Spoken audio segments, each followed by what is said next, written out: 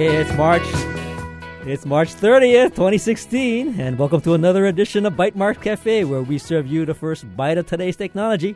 I'm Bert Lum. And I'm Ryan Ozawa. To kick off today's show, we'll hear about a couple of upcoming events.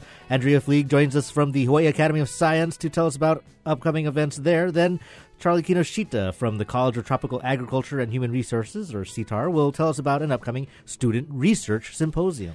And finally, with the Solar Impulse poised to return to the skies, we're honored to have Ann Murata and Burl Burlingame from the Pacific Aviation Museum to talk about both the future and the history of aviation in Hawaii. Of course, we always welcome your comments and questions as part of the conversation. If you're a plane geek, this is your show. You can contact us by calling in or sending us a tweet after the break. Wait, you said a plane geek or like a special geek? Just a plane geek? Plane and special geeks that like planes. Oh, okay. I got it. Like an aircraft geek. Yes. Well, first up, we want to welcome Andrea Fleeg. She's the adjunct professor of cell and molecular biology over at the John A. Burns School of Medicine and the chair of the Hawaii Academy of Science.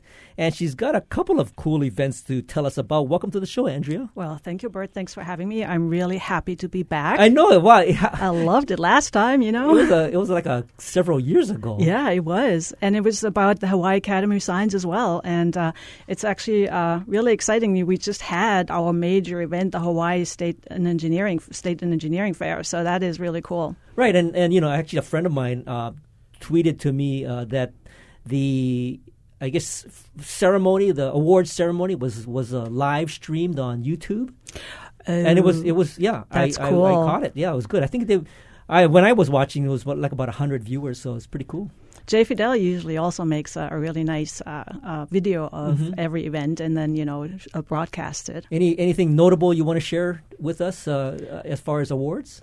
Well, unfortunately, I was in grand jury today. Oh, okay. So didn't catch the latest That's correct. awardees. Well, Yeah. tell us a little bit about some of the upcoming events that you've got planned. Well, we are all about in the academy. We are all about STEM, science, technology, engineering, and math. And we have two very exciting events coming up.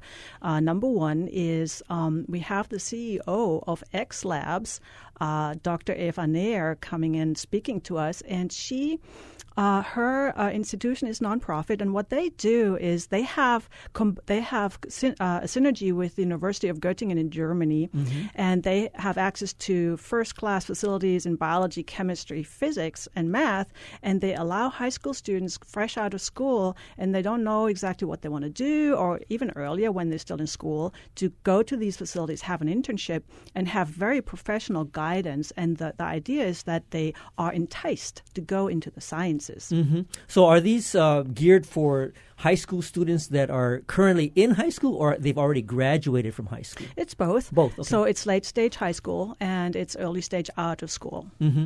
And so the first presentation that she's going to be doing is kind of an open presentation to students to participate? So anybody, students, teachers are invited. We have invited our network through the academy. Obviously, we have access to over 100 schools and teachers that are, helping us.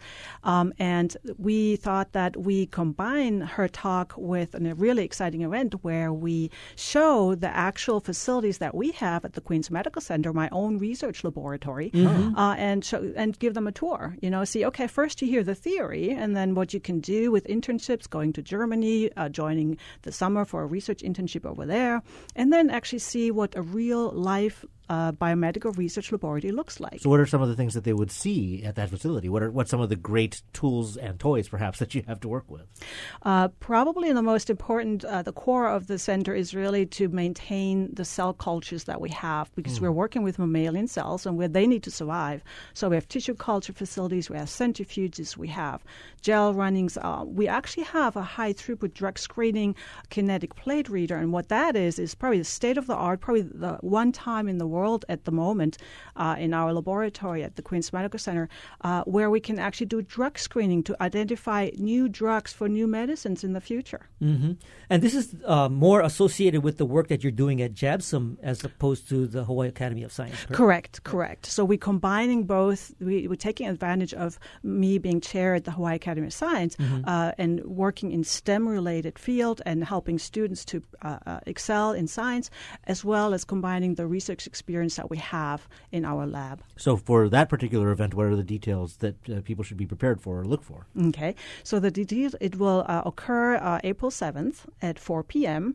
On the Queen's Medical Center campus, University Tower, 8th floor. That's 1356 Lusitana Street.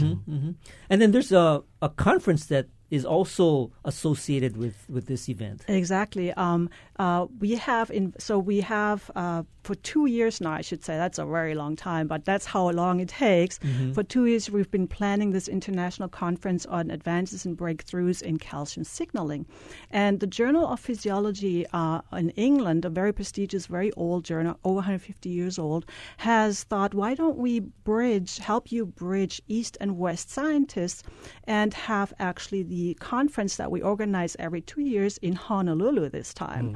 And so we said, sure, we always wanted to do this. Little did we know about the amount of work, but it is what it is. No, it's really exciting. We have 3 Nobel laureates as keynote speakers, all in the field of calcium signaling, in neuroscience, in the field of neuroscience, in the field of biomedical molecules, and we have 16 international speakers, the best in the field.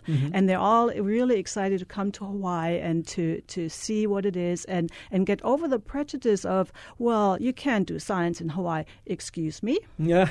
So, we know calcium is an important element for the body, but in terms of calcium signaling, what are some of the examples of how the body might use calcium to signal different kinds of activities? Absolutely. For example, do you have an allergy?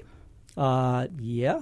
Okay, so every time... Like when the fog maybe starts to irritate your eyes. The eyes are irritated, your nose starts to run, and that's an allergy. That's an allergic reaction, and it's caused by cells that are called mast cells. And the whole process that these mast cells, they secrete a certain transmitter into our system, and that causes these allergic reactions, and that the underlying signal is changes in intracellular calcium. And how many people will be attending this? I mean, what will be the typical audience that you would have? We are very happy to report that we have 100 attendants all over the globe. About 50% are from the U.S. and we also have Korea, China, Japan, Australia, Chile. We have, of course, the U.S., Canada, Germany, France, Great Britain. So a very widespread audience. Now, do you have a plan or a focus perhaps for the year or for future events in terms of outreach or bringing this community together? We would love to do this, make this a repeat event, particularly because now we know how to do it. Right, you have it under your belt. That's right. So with your work at the Academy of Science as well as with JABSOM, I mean, do you envision more of these sort of STEM activities for students to get more connected to what opportunities there might be in the sciences? I really would love to do that. The Academy is on the brink of forming another 5-year plan. Where do we want to go in the next 5 years? And I've always been pushing for combining the sciences and education with entrepreneurship. The mission of the Academy right now is the focus on science and education, and that is really important because it forms the basis of entrepreneurship. And if without science, you don't have the other. So it goes together. So we'll see. Well, we've definitely been tracking some of the activities of the Academy all this time. I think that bringing in the entrepreneurship angle would be great. So perhaps we'll be able to reconnect with you as that plan comes together. Most definitely. I mean, we will definitely have to get you back. And, after you have your 5-year strategy all kind of laid out, we want to have you maybe come on and articulate that. I would love to. So where can people find more information on these events, or at least the biomedical conference, for example, where you can talk about calcium signaling? Okay. For the calcium signaling conference, please go to calcium-signaling.weebly.com. And for Dr. Neher's presentation on X-Labs in Göttingen, you can go to the HawaiiAcademyOfScience.org. Fantastic. Very good. And we'll put those links on our show notes at HawaiiBiteMarksCafe.org. That's right. Thanks, Andrea, for joining us. Thank you very much. And, of course, next up is Charlie Kinoshita, and he's the Associate Dean for Academic and Student Affairs over at CITAR, and he's here to tell us about the 28th Student Research Symposium. Welcome to the show, Charlie. Thank you very much. This is the 28th year of the symposium, And this year we have 133 abstracts being presented. Probably the largest student featured symposium or conference in the state of Hawaii. When you talk about students, how broad is that demographic? That demographic, going up vertically, we have undergraduate students, master's degree students, as well as PhDs. They cover a very broad spectrum, all from the College of Tropical Agriculture and Human Resources, as well as the College of Engineering. When we first started this 28 years ago, I wasn't in the college at that time, but we had maybe about, say, 2,000 students featured in the conference. But today we have about 130, as many as 150, and they cover a very broad spectrum of different topics. Now, can you off the top of your head, can you tell me what might be on exhibit as one of the symposium exhibits? Well, I'll give you a couple. Actually, okay, I prepared good. a list, and this. Well, don't you don't have to do all. No, it'll probably be of interest to a number of people. Certainly to Andrea, one of the topics is West Nile virus. NS4B, and please correct me, Andrea, if I'm saying this incorrectly, regulates the retention of NS5 and virus-induced replication organelles. And something that would be, in fact, very special and dear to the special and plain geeks is another one called Design of Unmanned Aerial Treatment Systems for Invasive Species Management. So, we've got something for everyone. That's great. So that's a pretty wide swath of topics. Now this is typically it's an annual event, and are students participating in this as a result of their, let's say, graduation? Are they doing these projects as part of their graduation? Maybe their undergrad or maybe their master's or what have you. Very often they're doing this because this is part of a course requirement, but more often than not, they're doing this because they want to share the research findings that they've collected. Arduously collected, and very often to get practice for presenting their findings at a broader venue. So when you talk about a symposium and an event, is it like a science fair? Is there sort of expositions, or is it presentations in seminar rooms? What does it actually feel like to participate? Okay. The first day, which is next Friday, we have a poster presentation. So we'll have probably around 75 students with their posters on display, and the audience will go through the halls and talk to the different students and ask them questions about their findings, etc. The second day is what we call our oral presentation session, and there they will present orally their findings to a live audience. Now, this is being done jointly with the College of Engineering, correct? Right. Is this something that the College of Engineering has been involved in previously?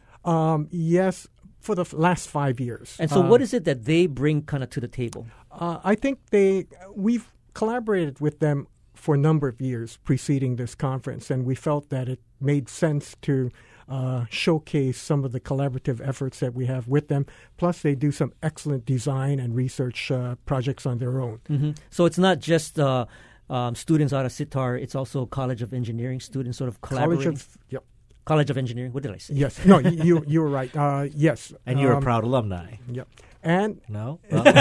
Well, at another school. Of another school. I see. In engineering. Yeah. And they do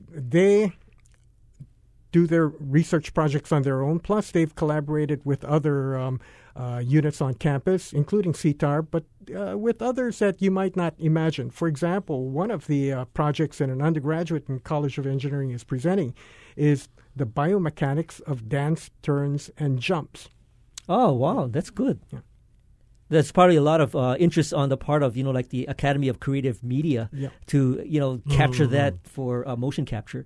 Now, we have you on the show today because this is open to the public, right? I mean, this is something that normally, what was good was SITAR kind of reached out to us and told us that this symposium was coming up. And normally I would think, well, this is pretty much for the university community, but this is actually open for the community at large. This is open to the public. As you well know, though, the university does have some challenges when it comes to parking. So I just caution anyone that that might be a challenge. Well, okay. I'm glad you're able to join us here to share that. But one of the many topics that we frequently touch on our show is certainly that you can do science, you can do research, but the significant part of that equation is to be able to convey it and explain it to the community, to the layperson, to people to understand the importance of the work that you're doing. Now, has this public exposure for this symposium been a thing before? Have you seen sort of light bulbs go off, perhaps, in people that participate or attend? Yeah, I certainly do. I think the students are all excited. You can't help but marvel at the amount of excitement they have in presenting the kind of research they're doing. They're very proud of what they're doing. Mm-hmm. And quite frankly, being a person of my generation, all of these students are much smarter and have a lot more creativity than I ever had when I was their age. This symposium does offer them the opportunity to present their findings at a professional type of venue that otherwise might be very difficult for them to experience because of our isolation from other states, etc. Now, I know that the university is getting a lot more into connecting with the community and also bridging the gap with some of the business community as far as employers. Mm-hmm. Do you think there is a connection between some of the projects that are being presented and potential, let's say, job opportunities that students might get in Hawaii as a result of the work that they've done? Yes. In addition to performing research that's very practical in some cases, for example, there's one on the broadening of genetic base of papaya via intergenic hybridization with wild relatives. We can imagine that this might be of significant value to the papaya growing community out there. Mm-hmm. But beyond that, how we engage some of the professional community is we ask them to be judges at our symposium. Okay. Yeah, okay. So they get very engaged. They learn a lot about what the students are doing, and more than one student has been hired as a result of this. Excellent. Mm-hmm. Yeah. So this event is coming up next week. Again, what are the details and where can someone learn more? Okay. This is taking place next week, Friday and Saturday, in the Agricultural Science Building on the UH Manoa campus. Please don't ask me what the URL is for this symposium, but I just Googled CTAR Student Research Symposium, and it took me there. Yeah, I think I have it, so I'll definitely put that up on the Thank show you. notes. So that's on the 8th and 9th next week. Yeah, great. So thanks, Charlie, for joining us. And, of course, we'll take a short break, and when we return, we'll be joined by historian Burl Burlingame from the Pacific Aviation Museum, Pearl Harbor, and Museum Marketing Director Ann Murata. Now, how does the museum help to preserve Hawaii's rich aviation history? And, of course, we will talk about the Solar Impulse preparing to resume its historic around-the-world flight. We'd love your thoughts or questions as part of that conversation. You can give us a call, 941-3689, or toll-free from the neighbor islands, 877-941-3689. And, of course, we're live in the studio, so you can also tweet us your questions at Bytemarks or at Hawaii. This is Bytemarks Cafe. For years, Waikiki has been changing. Now with a bidding war between a Chinese investor and Marriott over Starwood Hotels and a proposed 350-foot tower to replace Kings Village, well, Waikiki's character could change even more. We'll talk about what that might mean for the community tomorrow morning at 8 on The Conversation.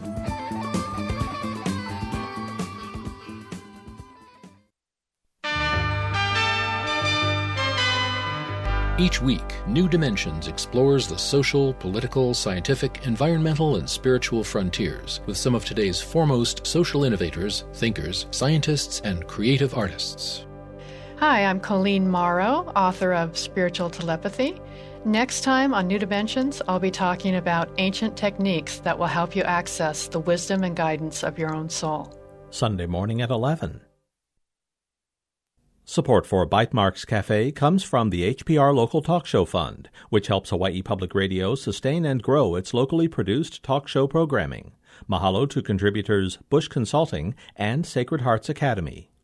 Welcome back to Bytemarks Cafe. I'm Bert Lum. And I'm Ryan Ozawa. And joining us today from the Pacific Aviation Museum at Pearl Harbor are historian Burl Burlingame and marketing director Ann Murata. Aside from being a historian, of course, you recognize Burl's name from his journalism days over at the Star Bulletin, or even as an author of Advanced Forces Pearl Harbor. Of course. Now, Ann is a longtime friend of Bytemarks Cafe and us on social media, across social media. We are going to ask what some of the lesser-known stories, perhaps, are told at the museum? What goes into restoring and preserving those historic planes? And, of course, we'd love your questions and comments, too, at 941-3689 here on Oahu. Or you can reach us toll-free 877-941-3689 from the neighbor islands. We want to welcome you to Bite Marks Cafe. Hey. Excellent. Well, in terms of when we said plane geeks, it's like anybody who's interested in planes and aviation and flying, Hawaii has been obviously a crossroads of the Pacific for many years. And, what you folks do over at the Pacific Aviation Museum has really, it's like, I don't know, maybe it's like a hidden treasure of some really cool things. And tell us, I still want to know, how did you guys actually get started? This idea must have been somebody's sort of wild idea, but it actually came together and really, built. It was a wild idea, and it was one guy's idea, and then it was four guys' idea, and they got together and they worked really, really hard for many years, and they opened in 2006. The anniversary is December 7th, the date of the bombings, when they actually opened on an auspicious occasion, of course. So this is going to be your 10th year. This is our 10th anniversary. This year in December 3rd, we're having our anniversary gala, which we have every year. It's our big fundraiser. It's our very high-end fundraiser. And it will coincide with all of the events that are going on for the 75th, Pearl Harbor 75th anniversary commemoration, which the state is doing statewide. I'm wondering, how does this museum come together? I imagine it might be that some people collect, classic cars or classic motorcycles. Did it start with somebody looking for historic and classic airplanes and starting to build a collection, and it leads to a museum? It goes back even farther than you think. Back in the 1960s, the legislature passed an Aviation Day proclamation and then proclaimed that there should be a museum, and they gave the job to Bishop Museum. And for about 10 years, Bishop Museum had a curator collecting stuff, and including some airplanes that the state had seized. And then they decided they weren't going to do it because the Bishop Museum isn't really a history museum. It's a culture museum. And they decided that was beyond their scope of collection. And then another group of people decided to put together a museum at the airport. And we inherited Bishop Museum stuff, and I was the curator at that museum at the airport for a long time. And at the same time, we couldn't put real airplanes at the museum except for very small ones. Right. And so John Sterling, one of our real founder at the Pacific Aviation Museum, was eyeing Ford Island at these unused hangars. And he and I would climb around these hangars back in the early 90s and go, we'd love to put some airplanes in here. It's historic. And the airport museum shut down the day after 9/11. And at that time, the Ford Island Museum really went forward and opened 2006. Was that it? Wow. Well, that actually, I didn't know that part of history. Now that I think about it, I remember the, museum in the airport, but you're right. It would essentially be smaller planes in the terminal that you would walk past along with the giant carved head and the giant mural. And I would say, oh, look, there's an airplane. I had no idea that was an independent operation to some extent, but if people can't access it freely, it's not that much of a museum. Yeah, and security is always a thing at the airport. And Duty Free, who really ran the airport in those days, wasn't real happy with a facility that you would go into for free and not spend money at. So it was an interesting situation. So, bro, and this is great to have you on because obviously you've been very passionate about this whole aviation history for many years. So you said that after 9/11, that basically shut it down just because of the security issues? Yes. And this little book that I brought, I talk about the first 100 years of aviation history here in the islands. And one of the major events is the shutdown of aviation here in the islands after 9/11. For the first time in memory, you could look up into a Hawaiian sky and not see an aircraft. It was eerily quiet. And certainly we had a very, I think, visceral reaction in the sense that we talk about our isolation, our access to goods and services, let alone tourism for our economy. But when that giant, nozzle was shut off, I think it woke a lot of people up. And Ford Island is actually an ideal place for us. There's that connection with the Pearl Harbor attack. But the airfield on Ford Island is actually the first professionally built airfield in the islands. And we're approaching the centennial of that only 2 years away. And so we have to start getting our heads around that. The centennial of professional aviation here in the islands. So you have, you have your work cut out for you because you have your 75th sort of Pearl Harbor anniversary. You have the 10-year Pacific Aviation, anniversary, and then in 2 years you're going to have the 100th year anniversary of the airfield. We're all about history. It's all about history with us. It's like one big historical event after the other. But yes, this is going to be a big year. The 75th is, you can find any information you want on the 75th by going on our website, pacificaviationmuseum.org. We have a tile ad right on our homepage for the 75th, which goes directly to their site, which gives you all the statewide activities that are being planned to date, and they will be added to constantly. So just go to pacificaviationmuseum.org, click on the 75th icon, and go directly to the Pearl Harbor anniversary.com site. What was that address again? pacificaviationmuseum.org. You guys are kind of a team, right? So he's the smart one.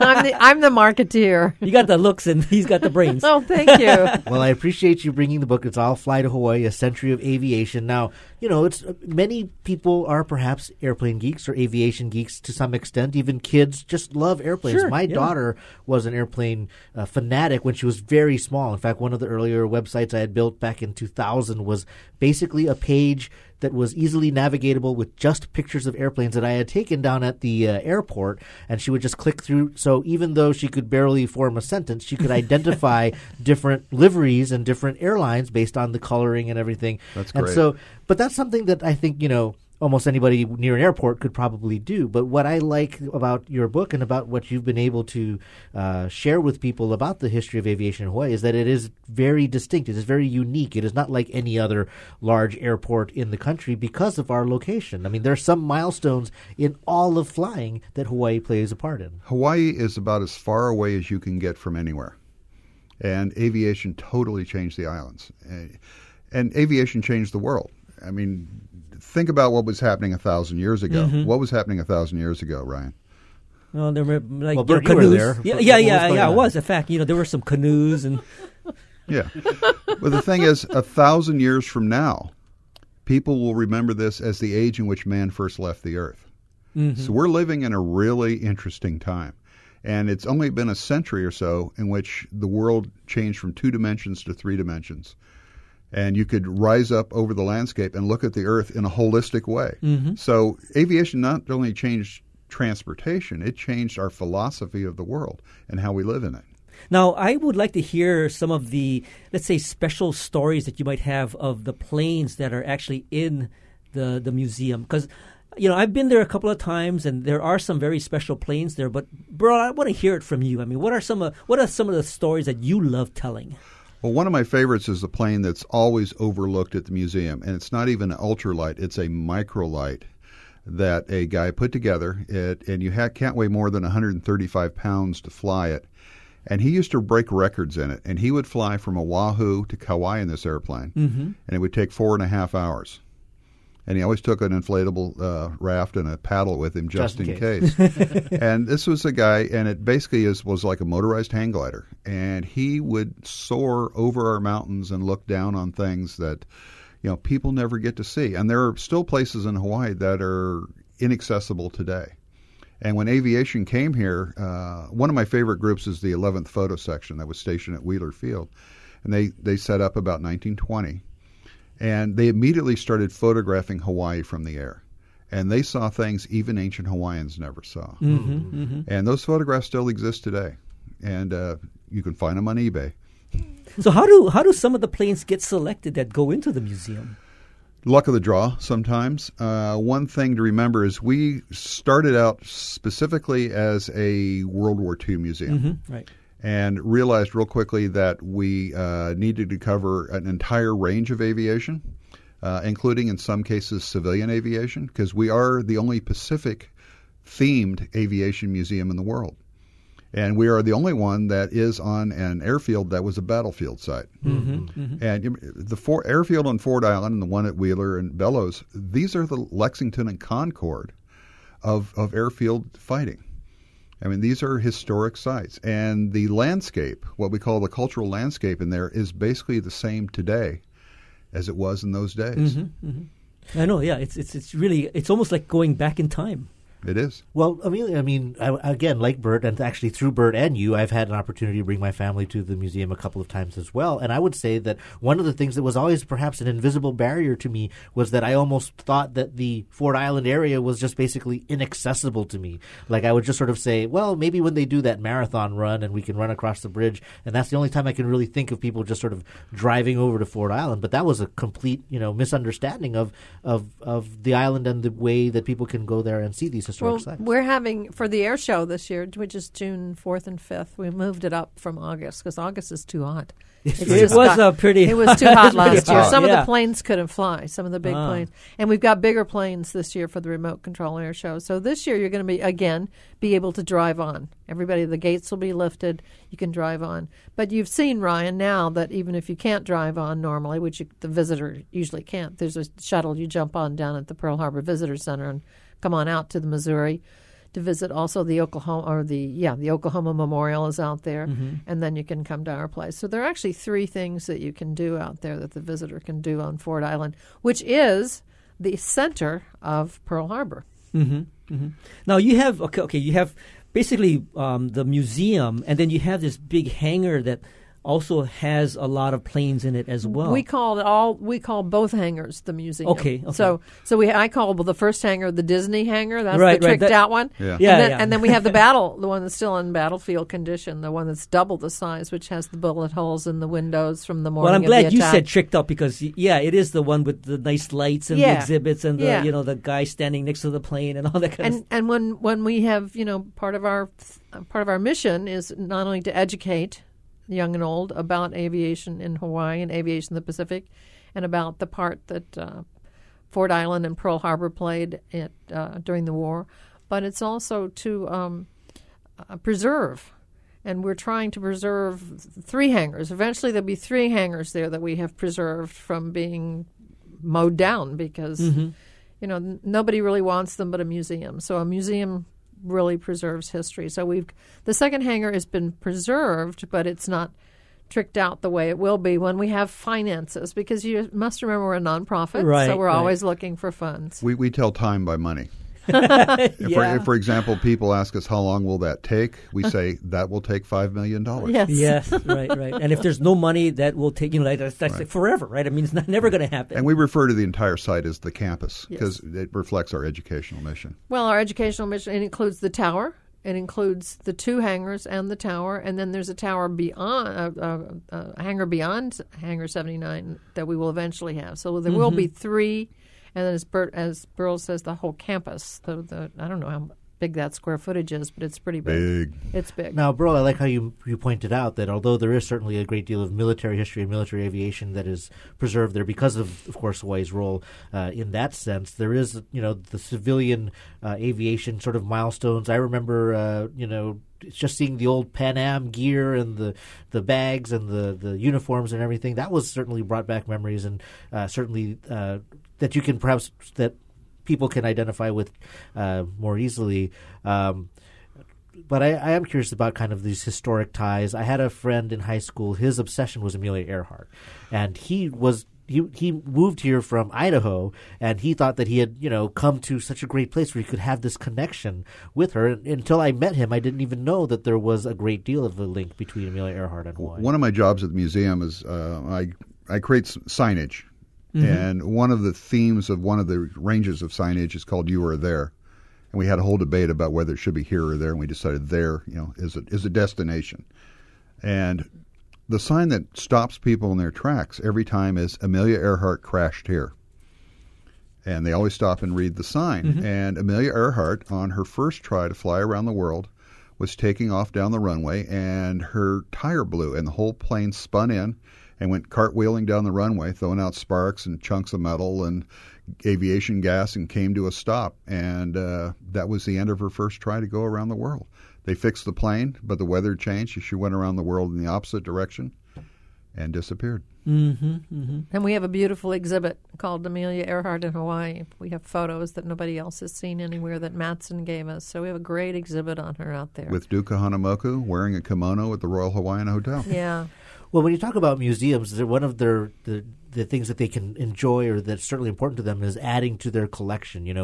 We've obtained or had a donation of this artifact or this aircraft, and that's always been something interesting to me. Before we get to kind of perhaps things that you might covet or that you would like to add to the museum, what were some of your more recent acquisitions as a museum that you were especially excited about? One thing to keep in mind is that the air war over Vietnam is now more than 50 years ago. And that, by any measure, is a historic time period. And actually aviation artifacts, the law in Hawaii for historic artifacts was changed. I know because I helped write that change to the law. But aviation artifacts have a special place in Hawaii preservation history. And because they're so fragile and they're so rare, and airplanes are made out, airplanes are basically, air held together with rivets. And they're very fragile, and there's not that many of them, and they return to the earth like everything else, unless they're preserved. One of our prime exhibits is a B-17 Flying Fortress, probably the most famous airplane of World War II. And it was given the name Swamp Ghost by the press, and that's not its historic name, but that's the name history has given it. And when we received this airplane, it sat in a swamp for 60 years in New Guinea and was pulled out of the swamp and was damaged as they pulled it out. But apparently the guys pulling it out were scared of the crocodiles and the cobras and, so reasonable. And the giant scorpions. And they were also working up to their necks in water. So they didn't pull it out all that well. And we received the airplane, and it was very fragile.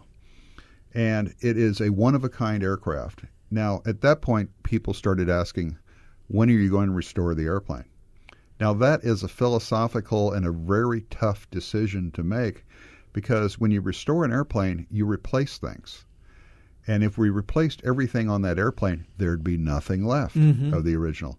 And it is the only flying fortress in the world that still bears the scars of battle.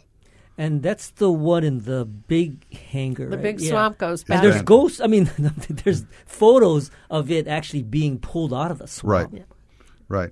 But we do restore aircraft there as well. And the ones that are in better shape. But having the plane, and actually when we built the supports for it, we tried to figure out what attitude to put it at. And we decided to put a level on the dirty water mark inside the airplane. So it sits today exactly the way she sat in the swamp. And you can walk up to it as if you were in the swamp itself. And eventually there will be a large exhibit built around it. But Hangar 79, which is the really big hangar, is a building in transition at this point. We sort of store things there, and it really needs a new roof. We have weather inside the building. Well, you mentioned briefly restoration. I know that I think in that hangar there is a restoration shop where when you come to visit, there's actual work. It's not like maybe we're dipping chocolates just because tourists are walking by. There's actual work happening there to restore airplanes. But since you pointed out that not all airplanes should be restored, what is the charter, perhaps, of that group that is in there working to restore airplanes? They try to bring them back to a historically accurate appearance, and it's also to stabilize and preserve the airplanes. And even the B-17 that we're not going to restore, we wash it down with distilled water every couple of months, and we got it undercover. So it won't get any worse. Are you fabricating parts? Because I would imagine it's kind of hard to go down to Checker and pick up. We have some wonderful guys at the museum who can make almost anything. And if you call me up sometimes, half the time you can't hear me because there's someone outside my door banging on something. I want to hear a little bit more about the planes that you're interested in acquiring, or are there planes sort of in the backlog that people are ready to donate because that's what you want to fill your next hangar with? But before we go there, I want to hold that thought. We'll be right back after this short break to continue our conversation with Beryl Burlingame and Ann Murata from the Pacific Aviation Museum, Pearl Harbor. Of course, we'd like to hear from you. You can call 941-3689 or 877-941-3689 from the neighbor islands. You're listening to Bytemarks Cafe. It's not exactly crowdsourcing, but sometimes fixing up national icons takes a little bit of extra cash. I'm sure there's some people who say that let the federal government do everything, and if the federal government doesn't have the money, it shouldn't be done, but that's just not my point of view. I'm Kai Risdal, CEO and patriotic philanthropist David Rubenstein, next time on Marketplace. This evening at 6, following Bytemarks Cafe.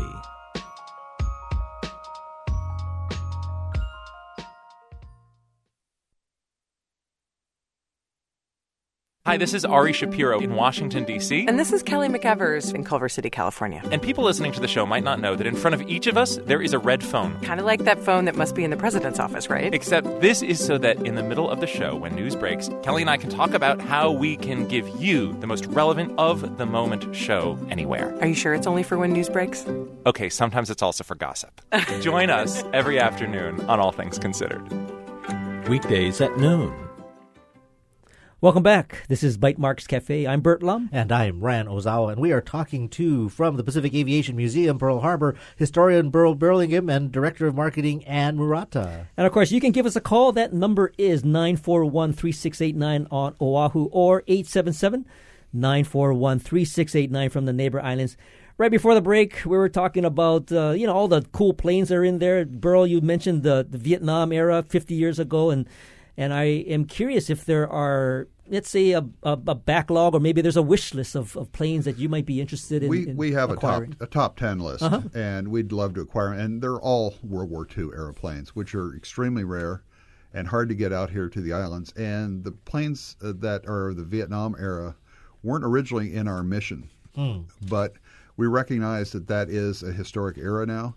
And as the planes became available, we acquired them. And 5 of our airplanes, for example, came from an Air Force museum in Georgia that was cutting back on their number of airplanes. And they gave us a list of planes, and we made notes on which ones we'd like, and we asked for 6, and we got 5.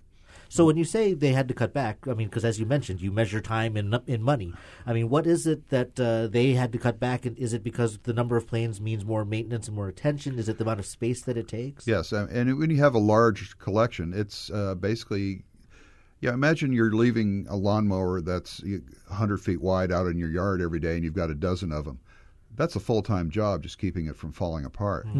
And some of these planes are just massive, and they weigh a lot, and often it costs more to ship them than to buy the airplane. And you're not flying them to the museum, obviously. Right. The Navy does not do flight operations on Ford Island, and at times they won't even allow a helicopter to land there.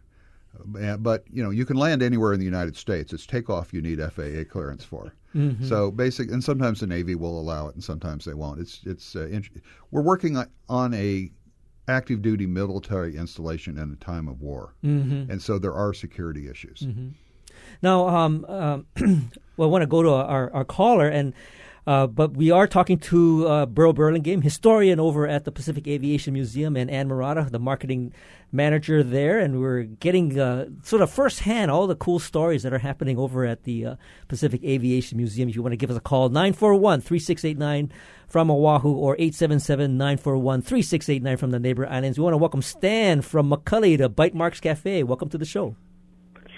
Aloha, guys. Hey, I want to thank Ryan for inviting me to come and call in. I posted something on his Facebook post a little bit earlier. Good. It works. There you go. Just to give you a little background, and first of all, I wanted to thank the guys at the Pacific Aviation Museum for really trying to keep up a history of aviation here in Hawaii. For myself, my mom and my dad were brought over Northwest Airlines when they were working for them, and my father eventually stayed at Aloha Airlines and was their vice president of maintenance eventually. So aviation in my family is quite steeped, if you know what I mean. And so I wanted to just kind of call in and just say thank you very much for keeping not only the military aviation alive, which is quite expensive, but also the civilian aviation alive, because, sometimes that gets kind of taken advantage of, I guess, a little bit because of the fact that, the only way to get from here to there on the mainland is by flying, or, pretty much that's the only way. So just keeping that history alive is really important, too. So I really appreciate it, and I thank you. Well, that was nice of you, Stan. We Thank you. appreciate the kudos. Yeah, of course. I think more people should appreciate what you guys have established out there. I mean, it's a great place to visit. We have a lot of passion, don't we, Burl? We do, and we're a very young museum in very old buildings. And a lot of the effort goes into basically keeping the roof from falling down and making the airplanes look nice. And we have 500, 600 people a day walking through the place. That's a lot of traffic for an aviation museum. We're up to 8,000-9,000 now. Wow. We're in peak Spring season. break. We're in peak season. Now, Anne, you mentioned that the tower is part of the museum, and I remember going and visiting when it was sort of in restoration mode. It's still in restoration. Oh, it is? mode. I thought it was finished. It just looks good. Yeah, it does look good. I begged them not to paint it before we got all the money to finish it because people quit giving to it. But we're back in restoration now. We're on the inside, doing the inside of the operations building, the wiring, the windows, and then we're going up and do the elevator, which will then take visitors to the top so they can see forward all of Pearl Harbor, which will be really nice when it's finished. And there will be I think Burl has some plans for the museum-type area at the bottom of the tower. All the wiring in that building is World War II vintage. There's not a wire nut anywhere in the building. And so basically we need office space. We don't really have office space in the museum. We also don't have... You have a trailer, I recall. We have lots of trailers. Anne got a new trailer, and I'm really jealous. Yeah, it's a great trailer. But we also are creating a library, a major aviation library. We have lots of books in our collection. And we're negotiating with the other Pacific historic park sites like the Arizona Memorial and the Bowfin Museum. We may combine all our libraries into one place so people will have a one-stop shop when they want to do research. And we also will create the archives in that building. And like Ann said, getting the elevator to work to go to the top of the tower gives you an unbelievable view of Pearl Harbor. Just don't point your camera towards the submarine pens. Right. Now, Stan mentioned Aloha Airlines, and, certainly that's recent history, but even from the things that I've seen posted, Nick Augusta and everything, there's a great deal of nostalgia for that piece of Hawaii aviation Wouldn't it be history. great to do an Aloha exhibit? We have the Pan Am exhibit, of course, and the Pan Am people love that. But wouldn't it be nice to do an Aloha exhibit? Because that's so important to us Sure, here. we all grew up with Aloha Airlines. Yeah. And when you talk about planes we covet, Hawaiian has their original airplane flying here, and they take it up for spins all the time. A 1927 Belanca. And when they retire that airplane, really, it should come to us. I hope. Are you lobbying for that? Put the word out. Okay. We will. Now, you had mentioned these planes that you had gotten from this other museum, and you got 5 out of the 6. Were there any special connections between the 5 that you got to Hawaii? There was an F-100 and there's still one waiting on the docks in California. And it is an F-105 Thunder Chief, and it is a massive bruiser of an airplane. And there are planes that people won't cross the street to look at, and this is one people will drive miles to take a look at. I mean, the F-105 is an amazing aircraft, and as soon as we get it here, it's going to eat up a lot of the space in the hangar. And are these special on your list because of the attractability? I mean, the attraction of it.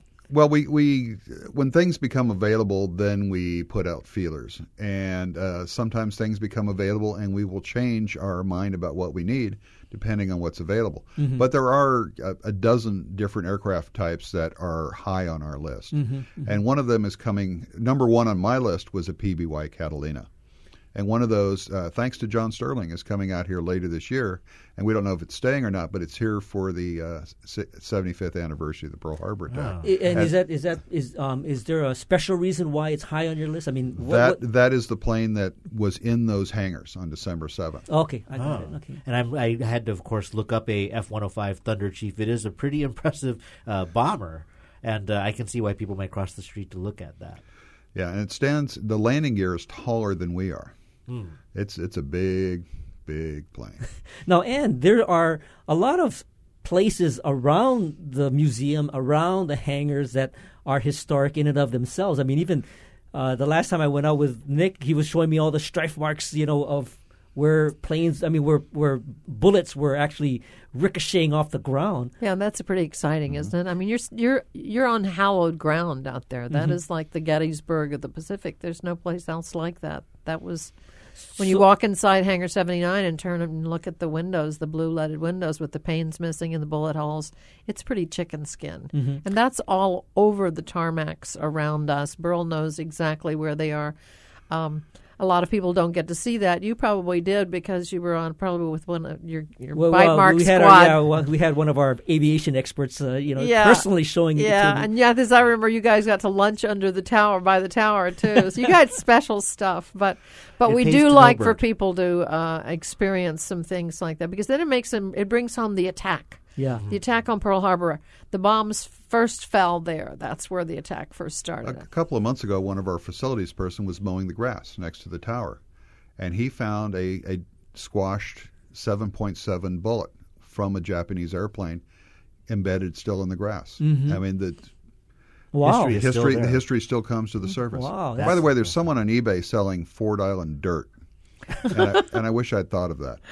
Well, next time I go there, maybe I'll get some concrete or something. No, I'm just kidding. Well, we've talked a lot about the history of aviation, and certainly it's significant for Hawaii's development as well. But Hawaii is also now playing a part in conversations about the future of aviation. And I'm talking specifically about the Solar Impulse, which had to spend a little more time in Hawaii than they initially planned. But they are now doing training flights. You can track it on the internet, see them spiraling south of Honolulu, and they're preparing to continue that around the world trip. And so, Burl, I was wondering, I mean, as much as history is exciting, is something like the Solar Impulse mission attractive and compelling to you as well? I never want people to get tired of things like this. I mean, the Solar Impulse is one of those extraordinary aircraft. And I actually had a revelation about the two Solar Impulses. This is the second one the other day. And it has to do with power and weight and thrust and those ratios. The Solar Impulses are the first aircraft in history to land weighing exactly the same as they took off. Because the energy has come from the sun and they're not consuming anything to get their power to power the airplane. And that means it's a benign influence in the environment. It doesn't suck up resources and pollute the environment. If they're built correctly, they could stay in the air indefinitely. Well, yeah, I mean, they are actually doing some test runs right now, and they are planning to, I think, continue the next leg sometime in mid-April. Now, this is a very historic thing. I mean, they're running completely on clean energy, on solar energy. Now, but they, there's a reason why they had to stay in Hawaii over the course of the winter. And, Burl, I mean, you were kind of pretty much on top of that story. I mean, what happened? The days got shorter.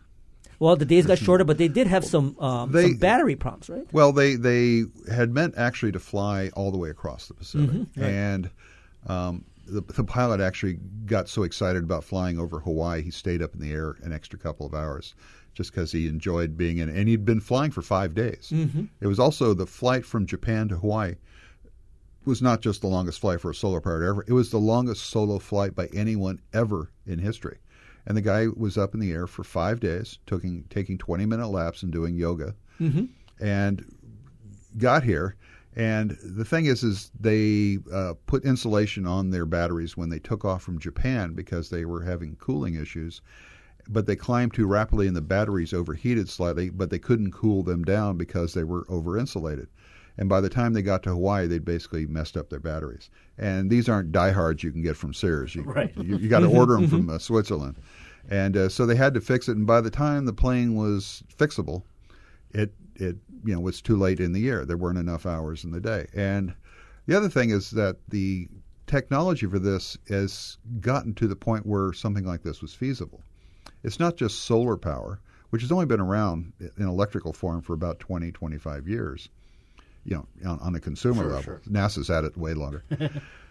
But the carbon fiber technology and things like that, the wingspan on Solar Impulse is more than 200 feet. But the whole plane weighs about the same as a large van. I mean, when it lands, they keep the wingtips from touching the ground by guys on bicycles. Yep, you have to hold it up. Right. I mean, the lightness of the thing and the strength of it is amazing. Well, we had Andre Borschberg on the show after they had landed here. And when we had him on the show, he had actually made the announcement that they were going to suspend their continuation of their traveling around the world. So, it's something that I think that, they're kind of anxious to continue on. I mean, and they are actually today kind of in an operational mode because they're going to be doing some test flights tomorrow. So, I'm hoping that maybe we could get them on, but I think it's going to get tight in terms of when they have to actually. If there's a window that opens up, they just may go. They do have a public day coming up this weekend as well, so you have an opportunity if you can perhaps still get tickets to check that out. Now, Burl, you mentioned the thrust and the mechanics of it, and you're right. I hadn't thought of it that way. This plane didn't burn any fuel while it was in flight, so it didn't add or remove anything from the environment. But you said it's also delicate and light because we are at that point where materials technology and battery technology and solar technology make it possible. This is such an extreme demonstration. How far in the future would it be that we could perhaps have more consumer, commercial kind of aviation working with renewable energy? Well, getting power is not a problem. Never has been. It's storing it and being able to reuse it later. And battery technology has always been the roadblock. Mm-hmm. But these new carbon batteries that are coming on where they can actually shape the battery to fit a compartment or make the whole car shell into a battery. And they did it by, I think, burning carbon on top of a DVD or something and creating, and it's something that also charges up in seconds instead of hours. Right. And that stuff is going to be commercial in the next 3, 4, 5 years. And battery technology, it's I wouldn't want to be a guy with a lot of stock in old battery technology right now, but it's hard to tell where the new battery technology is coming from. But it's something that an entrepreneur should watch every day. Now, bro, you've got a couple of things coming up in terms of writing. I know you did a Solar Impulse article that might be coming out in a Swiss website. Swissinfo.ch. Okay, and then that's not going to come out until they actually launch. But you have this new book, I'll Fly to Hawaii. I mean, this is out already on the bookshelf? It is. You can get it at the museum. You can get it at places like Bookends in Kailua. Mm-hmm. Fantastic. Now, Anne, you mentioned that you've moved the date for your great event, so tell us again about that. About the biggest little air show in Hawaii? Yeah. Yes. Oh, my God. This is our 9th year. We are expanding the size of the remote control planes this year. They're going to be 1/4 scale instead of 1/5, so they're going to be even bigger. There's a new group coming in from the mainland, so we'll have all morning we will have open cockpits in that big hangar 79, education tables, education events for the children, make and take aviation stuff. Our education program is quite robust out there. So in the morning you'll be able to get a lot of that hands-on stuff for the keikis. And this will be June this year. June 4th and 5th. And then we which start... is the anniversary of the Midway battle. Right. We're also commemorating Midway with this air show. This air show always commemorates something, and this will be the Midway commemoration, the Battle of Midway. I know you brought it up before the break, but one more time, where can people go to find more information about everything we've discussed today? PacificAviationMuseum.org. Fantastic. Very good. Well, Burlingame is the historian and curator. And, of course, Anne Murata is the marketing director over at the Pacific Aviation Museum at Pearl Harbor. We want to thank you both for joining us today. This has been fun. Thank you, guys. Aloha. Aloha. Fantastic. And mahalo for listening to Bytemarks Cafe. Join us next week when we kick off Challenge 2016, our semi-annual pledge drive. And, of course, if you miss any part of this edition, you can find the podcast of tonight's show on bytemarkscafe.org. And if you have any comments or suggestions, you can email us at feedback@bytemarks.org. And, of course, you can also find us on Twitter. I'm at Bytemarks. And you can follow me at Hawaii. Our engineer is David Chong, and our executive producer is Beth Ann Kozlovich. And we leave you with our song pick of the week. Here's Martin Villinger and a song that he composed for Solar Impulse called Music Impulse. Nice. We'll see you next week on another edition of, actually, we kick off Challenge 2016.